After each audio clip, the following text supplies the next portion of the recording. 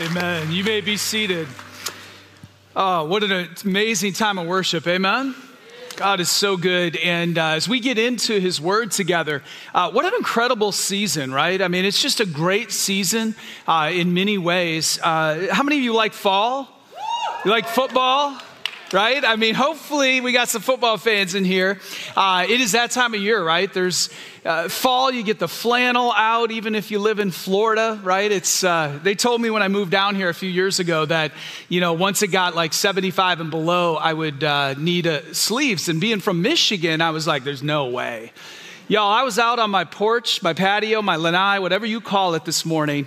I was in a hoodie, a winter coat, long pants, and I had a blankie. I just lost my man card, but it's the truth. So it's fall, and there's something about, football that for me has always just been fun, right? And if you think about it, I mean, if you know what a football is, I mean, it has to be inflated and it has to be in the hands of somebody who knows what it's for. And the better that person is, the more mastery they have, the better the game goes. And when we think about the season that we're in now, we think about what Jesus invites us into with kingdom living. In many ways, it's a reminder that, God is a God who takes us from one condition to another. You see, this football is not really useful, right? I mean, it's not inflated. It's not going to fulfill the purpose which it was designed for. And when you think about our life with Jesus, I just want to remind you that Jesus invites us from death and even feeling deflated and discouraged. We have a world that is out to just beat us up and make us feel this way. And he invites us into life, and then we place our hands in the master's hands, and suddenly everything begins to change and we begin to experience what was intended. When you think about this, one of the sacraments that's in the church that recognize this is baptism. And December 3rd, we've got another baptism coming up. We'd love to invite you to think about that step. If you've not professed Jesus through baptism as either a youth or an adult that really made that decision and knew what they were doing, we would invite you to sign up, get more information, and consider that. We believe that because Jesus was baptized, and because Jesus said, go and baptize, that it's for all of us. And we'd love to have you a part of that because it is from death to life. Now, as we get into the word today, there's this reality that Jesus taught along the way life-giving habits that would breathe and keep life in us. That even once we've received him, that there's things in life that can press and push, and suddenly we can feel deflated. As we look at the text today, we're going to look at the two of these habits, prayer and fasting. We're going to look at how Jesus taught them and what they mean for our life. And it's this idea of it's like breathing. Can you say that with me? It's like breathing. Because for Jesus, prayer was like breathing. It was the late evangelist Tom Skinner that I first heard say that for Jesus, prayer was like breathing. It was natural. It was part of life. It was what was needed. And let me show you a little bit of how he began to teach that and what I think he wants to say to us today. In Matthew 6, we're going to pick up in verse 5. And when you pray, you must not be like the hypocrites, for they love to stand and pray in the synagogues and at the street corners that they may be seen by the others. Truly, I say to you, they have received their reward. But when you pray, go into your room and shut the door and pray to your Father who is in secret. And your Father who sees in secret will reward you. And when you pray, do not heap up empty phrases as the Gentiles do, for they think that they will be heard for their many words. Do not be like them, for your Father knows what you need before you ask him. If you're taking notes here, the first point I want to make is that prayer is like breathing to a Christ follower. That it is literally something that is meant to be a part of our lifestyle and habit, and in such a way that we need it as much as we need air and oxygen in our lungs. That it's meant to be like breathing. There's a revivalist and author, Mark Sayers, who says this. He says, in renewal, which is what precedes revival, he says, in renewal, the great beliefs of Christianity no longer are seen as just timeless truths, but lived realities. This is so important for us to realize because we all know that typically the right answer when somebody asks a question in church is Jesus, the Bible, and then if you didn't get it right on those two, say prayer and you're probably gonna land somewhere decent. Have you noticed that? Like we know that prayer is a thing, but what does it mean to be a lived reality?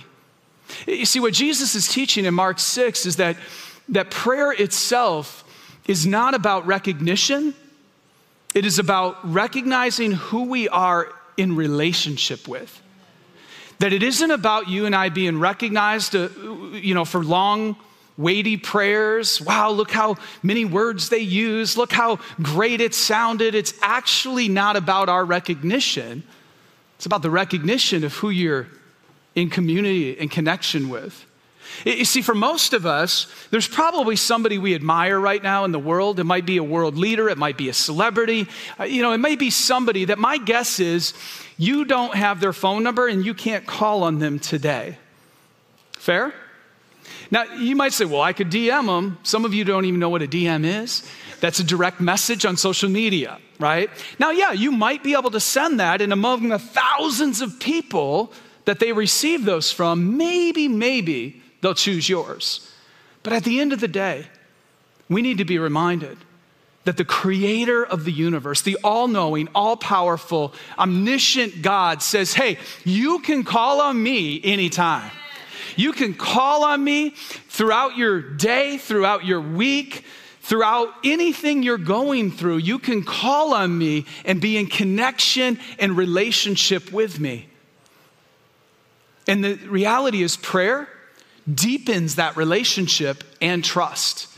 And I want to sit in this for a minute because as you pray, it deepens your relationship with God, but it also builds your trust of God because you remember who He is and who you're not. You remember what He's capable of as you pray, and it deepens that trust you have. It also can change your earthly relationships. If you're married or have kids, or you have any humans in your life, okay? When you begin to pray for them, but then also pray with them, it actually deepens the relationship and builds trust because you're inviting the God of the universe and the Holy Spirit into that moment. He said in Matthew 18, where 2 or 3 are gathered, there I am. So it's in those moments that it deepens our relationship even with others because we hear their heart. We pray for each other. The Holy Spirit does something. And here's why this matters. God's church, in fact, Jesus said that it would be a house of prayer for all nations. We serve a God who is passionate about all nations being reached in our world. In a day and age where we live in a very divided world, a very deflating, discouraging world, prayer is one of those things that can actually unite people regardless of what they look like, regardless of their background. For us to be a church for all people, we have to prioritize prayer and believe that prayer invites us to deepen relationships and grow trust across any differences because Jesus and the Holy Spirit unite us. Can I get an amen, church? Come on, y'all are acting like this isn't good news. It's really good news because when you leave those doors or you turn that live stream off today, you live in a world that is not saying those things and doesn't have the same prayer available that we have, and we just need to treat it like breathing. We need to say that, no, this isn't just a habit, a truth, or a good idea. This is a way of living and how we do life together. Now, we're going to move on to the next one. Jesus goes on, and I'm actually going to skip a section and come back to it. So for all of you like super linear thinkers, I'm going to mess with your world right now. And you're going to be like, why did he skip that? He skipped the Lord's Prayer. How could he do that? I'm going to just ask you to hold your judgment. Yeah, I'm a little goofy, but I'm going to come back to it. All right? Let's look at verse 16. It says, and when you fast, do not look gloomy like the hypocrites, for they disguise their faces that their fasting may be seen by others. Truly, I say to you, they have received their reward. But when you fast, anoint your head and wash your face, that your fasting may not be seen by others, but by your Father who is in secret. And your Father who sees in secret will reward you. If you're taking notes here, if prayer is like breathing, fasting is like putting on an oxygen mask to a Christ follower. You see, if you've ever had a moment where, and I've had one of these, where I had some carbon monoxide exposure and I needed an oxygen mask, right? My kids did too. It was a bad dad moment. That's a story for another time, all right? And so you put on that oxygen mask and suddenly everything is enhanced. You begin to breathe again. If you've been on an airplane, you know, what do they tell you? In the event of an emergency, if the masks deploy, put on yours before you put on your neighbor's, right? Why is that? Because we need moments in life where we need a little bit more.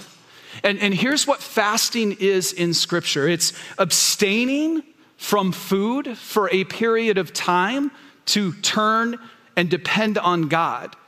Now, there are other kinds of fast. You could choose to fast from social media or the news or maybe the political cycle right now. Please do that. Like, seriously, consider fasting from all the craziness that's going to unfold in the next year. It will help you love Jesus and love your neighbor. I'm just telling you.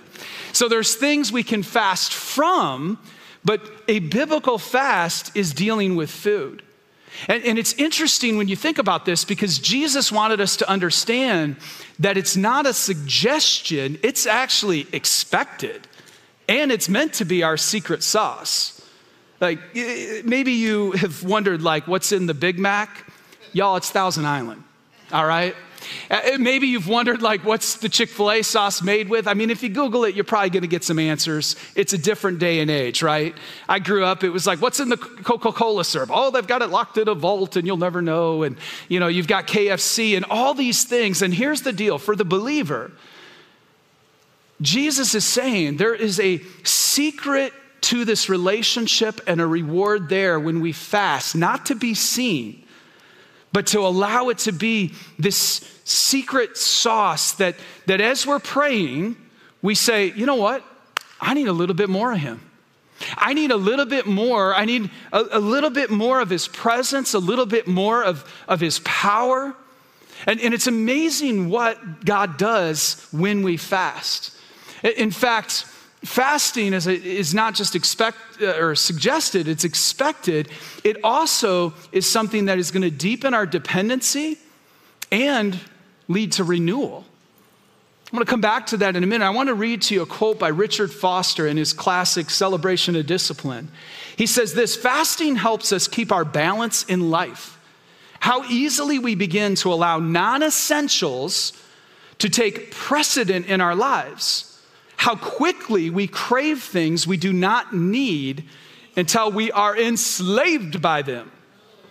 Now, we're Americans. We're, I believe, last I checked, the most overweight nation in the world. Oh, he said it. He was doing well till he talked about my food and our weight. Well, you know what? Jesus talked about it, so we'll talk about it, right?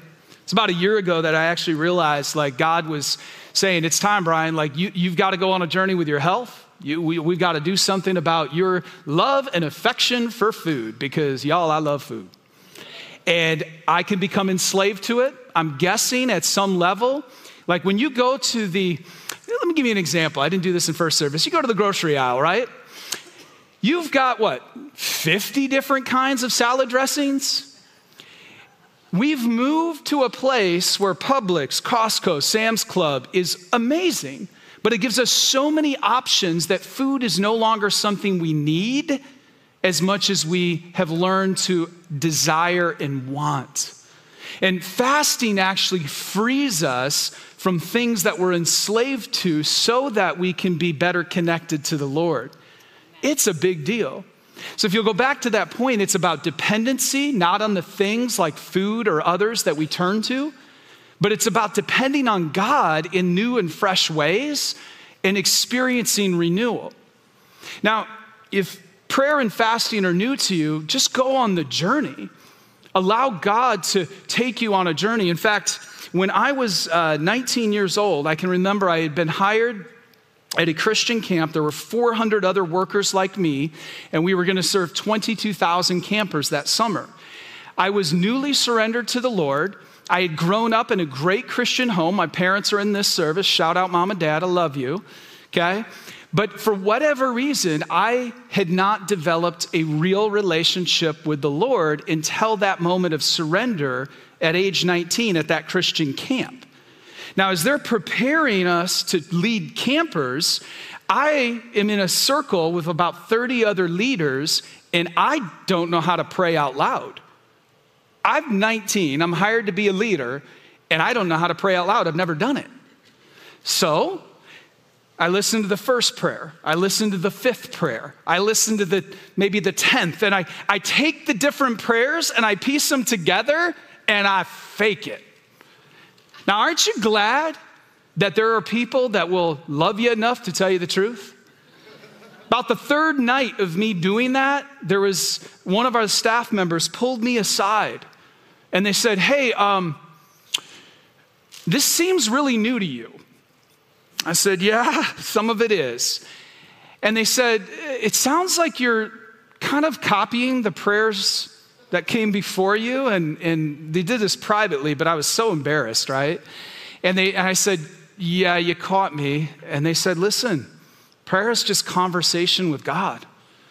Prayer is just something that's meant to be you talking to God and then sharing that for others. It doesn't have to be a show. That changed everything for me.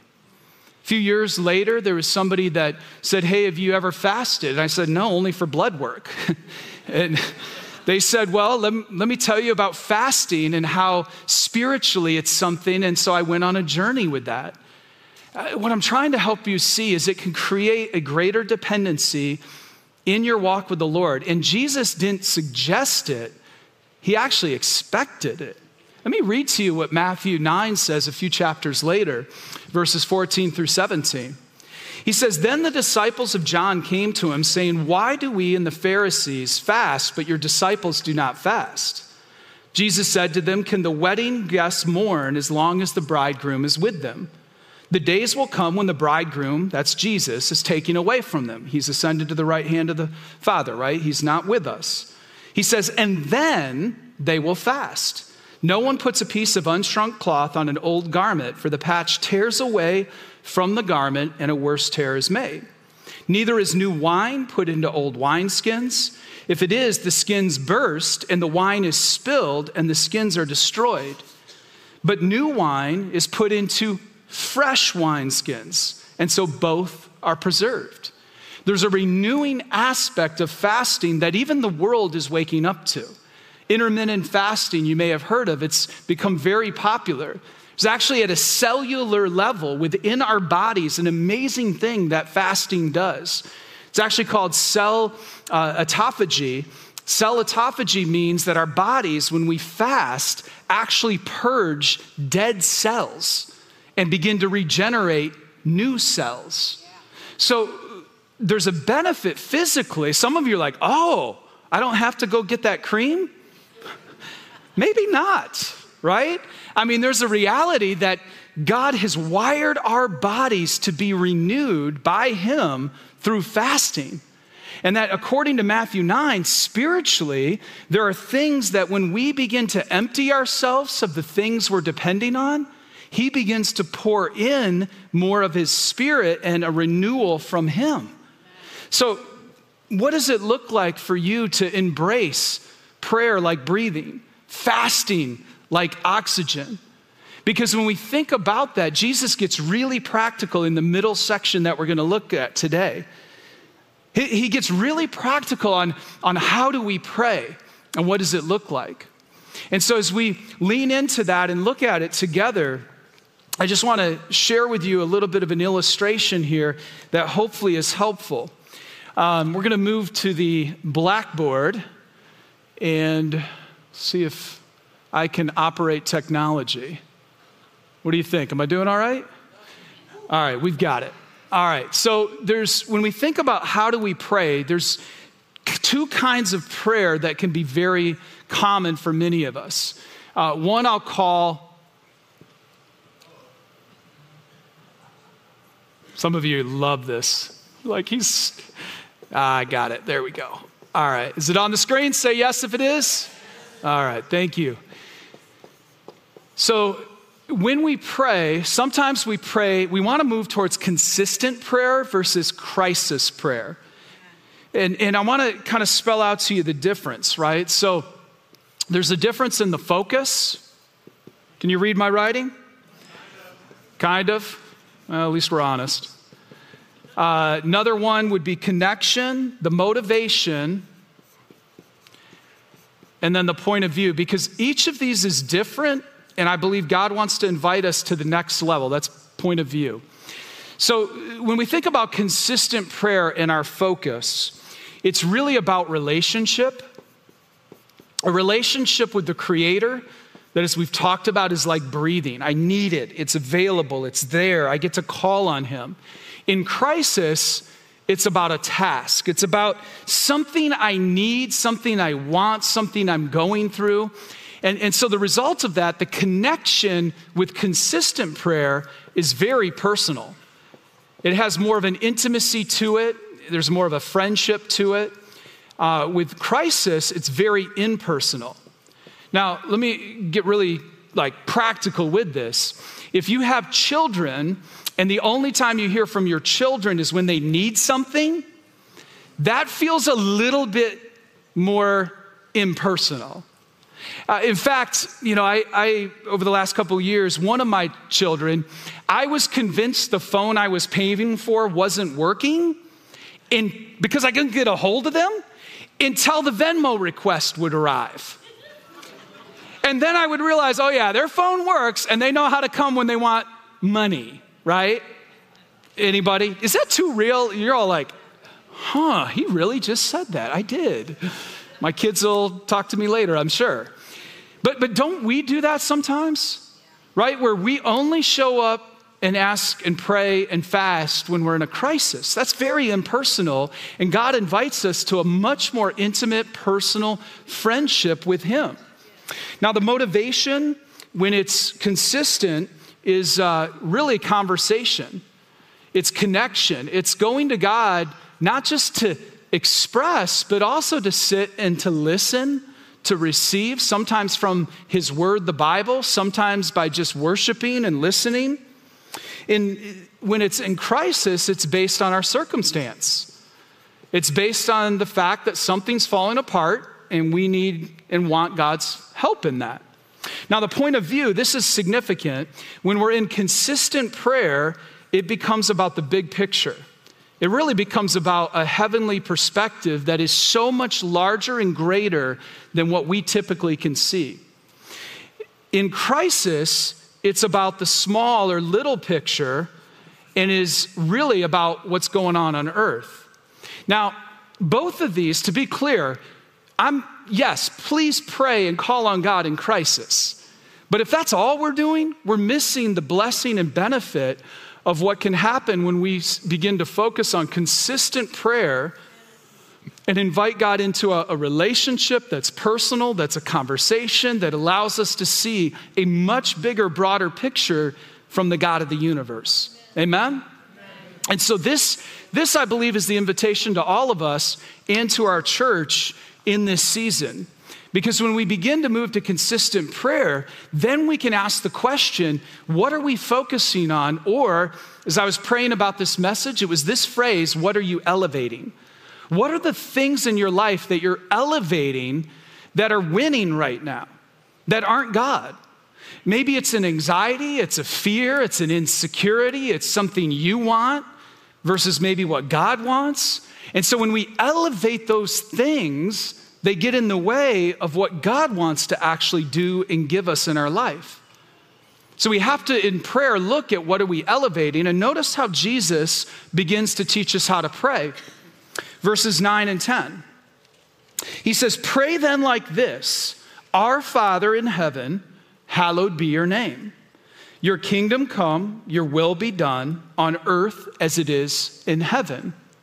If If you're taking notes here, our first focus in prayer is on the Father.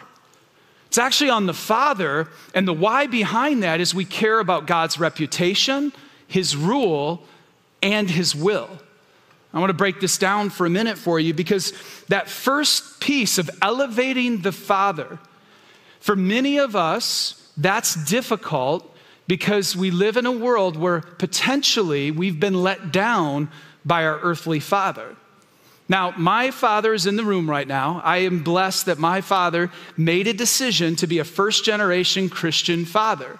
My brother and I have benefited from that. He has been an incredible earthly father. But he would tell you, and I think agree, that he's not perfect. He said amen. Whew. I'm a father of 4. I have 4 children, ages 10 to 19. I love them dearly, but they know and I know I'm not a perfect earthly father. You see, sometimes those things can cloud us when we go to the Heavenly Father. To actually be able to go to the Father and realize that a perfect Heavenly Father loves you unconditionally, serves you unconditionally, pours out grace and mercy on you unconditionally, that he's sovereign, that he serves you and I, that he protects us, he provides for us, he takes care of us in ways that will never let us down when we depend on him. Can I get an amen, church? That's who we're praying to. That's who we're elevating. That's who we're inviting into our life. And in that, we care about his reputation more than ours. Jesus said, hallowed be your name. Holy would be your name. Nothing should defame the name of God. And the reality is that we sometimes through prayer need to be reminded of that because we aren't representing God very well here on earth sometimes. We as Christians, that means followers of the way, little Christ. Sometimes we aren't acting like Jesus.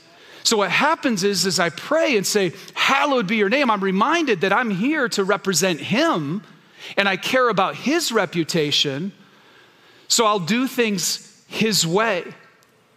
Jesus said, your kingdom come. That's God's reign and rule. That we would care about his kingdom on earth and advancing his will, not ours. You ever prayed and just really, if you're honest, you went to God and said, hey, this is what I got going on. Could you bless it? Right? I mean, how often do we go to God, not for his kingdom and his will, but for ours? And I'll just submit to you that so much of prayer is when we focus in the right place. God says, let me remind you, it isn't about you. I want to use you. I want to bless you. I want to work through your life. I want to extend my kingdom through you.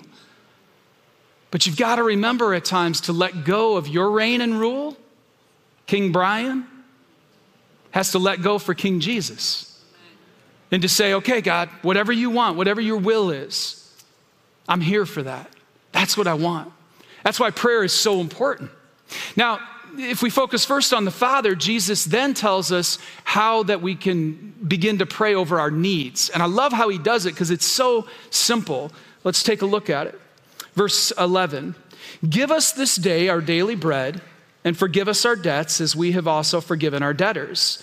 And lead us not into temptation, but deliver us from evil. For if you forgive others their trespasses, your heavenly Father will also forgive you. But if you do not forgive others their trespasses, neither will your Father forgive your trespasses. As you think about the second part to prayer, the first is we focus on the Father. The second is we begin to focus on our needs, your needs. And there's a how and a what here. The how is, he says, give us, forgive us, lead us, deliver us. It again reminds us that we need God's help and intervention. And this is so important because American culture in general tries to teach us to be rugged and independent. And y'all, I love Florida. Lord willing, I'm never going anywhere else. But y'all, Florida's doubled down on what it means to be independent. Have you noticed? We love freedom. We love, the whole thing. I didn't say this in first service, so welcome to second. I actually feel like many times, like the mentality is you do you and don't tell me what to do, right? Like we'll give freedom. And the thing about that is I think it inherently puts within us this inability sometimes to let God be God because we're trying to hustle, we're trying to control, we're trying to figure it out, we're trying to make it happen. And that's exhausting. I mean, that is so exhausting. And Jesus invites us to let go and to begin to travel light. That was actually the other question as I was praying over this message. The first was, what are you elevating? The second was, are you traveling light? Are you traveling light and putting yourself in a position where you're letting go and allowing God to be God? That you can say, give us, forgive us, lead us, deliver us. That it's God first moving, not my strength and my ability. Are you with me, church? Amen. So he breaks it down into 4 categories. Daily bread, which that's a tough one, right? I mentioned earlier Walmart and Sam's Club and Publix and Aldi, all these places we go. We have pantries filled with food. So it's often difficult to understand what it means to depend on God for our daily bread. But that's what prayer and fasting does, is begins to reorient us to realize we are meant to depend on God in the day-to-day. That it's something that even if your pantry's full, you're still acknowledging, God, I need you. I need you today. I need your grace. I need your mercy. I need your strength. I need you to help me in my weakness. I need you to be there. So that's our daily bread. He then says, forgive us our trespasses, forgive us our debts as we forgive those that have come against us, right? And this issue of forgiveness is significant because when we come to Jesus, we're reminded that he offers us forgiveness and then asks us to forgive others. And many times, if we're not carrying too much weight with the daily bread and trying to hustle and make it happen, we might be carrying too much weight with unforgiveness. Things that we haven't come to the Father with to ask for forgiveness, or things that we haven't forgiven somebody else. We're carrying bitterness and grudges. And it begins over time to wear us down.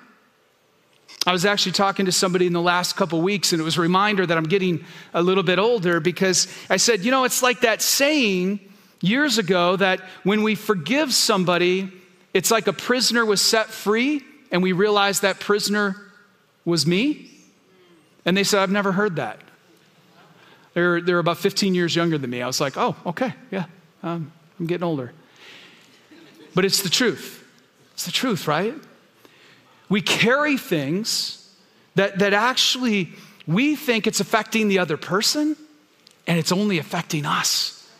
And there's God through prayer inviting us to be able to receive forgiveness and give it. I love that he then says, lead us not into temptation and deliver us from evil. He doubles down on this issue that we live in a fallen world, that we have an enemy that would love nothing more, John 10 says, to steal, kill, and destroy, to deflate us, to discourage us, to divide us, to get us away from God and away from the people of God, to fall away and to fall into sin. And so he says part of prayer is acknowledging, Lord, help me to not fall into temptation. Deliver us when evil shows up. Sometimes we're not even the ones that invite it, and it shows up. And he's saying, pray that God would deliver us from those things. You see, prayer is a lot more simple. It's profound, but so simple. So I say it's like breathing. So what does it look like in your life and mine to engage in prayer and fasting in these ways? I want to ask you 3 questions, next steps, and then we're going to respond together. First, when I began, I talked about baptism. Baptism into the life of Jesus, declaring who you will follow, what you believe about him. Under the water, it's death to my old life. As I come up out of the water, I'm alive in Christ. If you've not been baptized, we would love for you to sign up today to get more information, to see somebody, we would love to walk you through that and to have you a part of it. Secondly, I want to ask you the question, if you're a visitor, I'm so glad you're here today. Hopefully you're hearing about a God who loves you and wants a real relationship with you. If you're a regular here at Pathway, I'm challenging you right now. We have got to be a people of prayer that know how to pray like breathing and depend with fasting that we mix in. In fact, I forgot to say this earlier, so I'm going to ask you the question, then I'll say it. Will you practice prayer and fasting as a part of kingdom living? We as a church this year have declared that Wednesdays is our corporate day of prayer and fasting. And so if you've been doing it, keep going on Wednesdays. If you're not doing it yet, or it's the first you've heard of it, it's an invitation to start this week. Whether it's one meal or 2 meals, maybe the whole day even, begin fasting with us because God is going to do something in your life and the life of our church through that. We also start every new year with a 21-day fast. This will be our 4th year doing it since my arrival. And, many have jumped in and it's been incredible. Some of you have probably been waiting to see if I wonder if Brian will give that up before I have to actually do it. Sorry, y'all, we already got it planned for January. And there's a reason why. That 21 days of prayer and fasting, whether you do a meal a day or you fast from other things, or maybe you fast entirely. If you're going to do that, see your physician first. But those are all things that are a part of what it means for us to be his church here. So will you practice it? Will you go on that journey with us? Third, are you traveling light today? And what do you need to lay down? We're going to receive communion today. We do this the first Sunday, typically of every month, sometimes even more often, depending on how God's leading. And as we receive communion today, I'll walk you through the logistics in a minute. But it's a special time for believers to come to the table, to receive the bread and the juice, symbolizing Jesus' life, his death, his resurrection, his blood that covers us. It invites us to lay things down, to let go, to focus on him, and to really bring our needs before him. It also invites us to confess things that maybe we need to say, God, here's an area where I need your help and I need your forgiveness. It also invites us to begin sharing that with others. And so in a minute, I'm going to pull out my cheat sheet. Pastor Randy provided me with the instructions, because you're going to come forward. As we do that, the outside sections, you're going to go to the wall on either side, come up and receive the elements. There's 2 cups when you come forward. There's the cup with the juice. Underneath that cup is the small bread or wafer. If you're online, go ahead and find some elements right now. But so you need 2 cups. Don't get rid of both, right? You need them both. You're going to come back if you're on the outside to the inside lane. This group, you're going to come here, middle sections towards the middle aisle, and then come back using the inside aisles. I did it. So, literally, they're like, we'll let him preach, but if it has to do with logistics, spell it out. It's fair. If you need gluten-free, there's a station in the back. You're welcome to go back there. If you need somebody to help you or assist you, just get your hand up. If you're not able to come forward, we have ushers that'll come around and make sure you have what you need. As we do this band is going to lead us in praise and worship, and we'll have plenty of time for everybody to get their elements, and then for you to even begin to engage with God in your seat or as you're standing, to just begin praying and preparing your heart. I'll come back out to lead us through communion together. All right? Father, we thank you for this time. We thank you just for how much you desire relationship with us. We thank you for communion and the opportunity to receive these elements, to just, where we need to, repent, where you invite us to renew, and then to just rejoice at what you have done for us. So I just ask, Holy Spirit, have your way as we praise you, as we pray, as we worship, as we receive communion. We thank you for each person here. In Jesus' name, amen.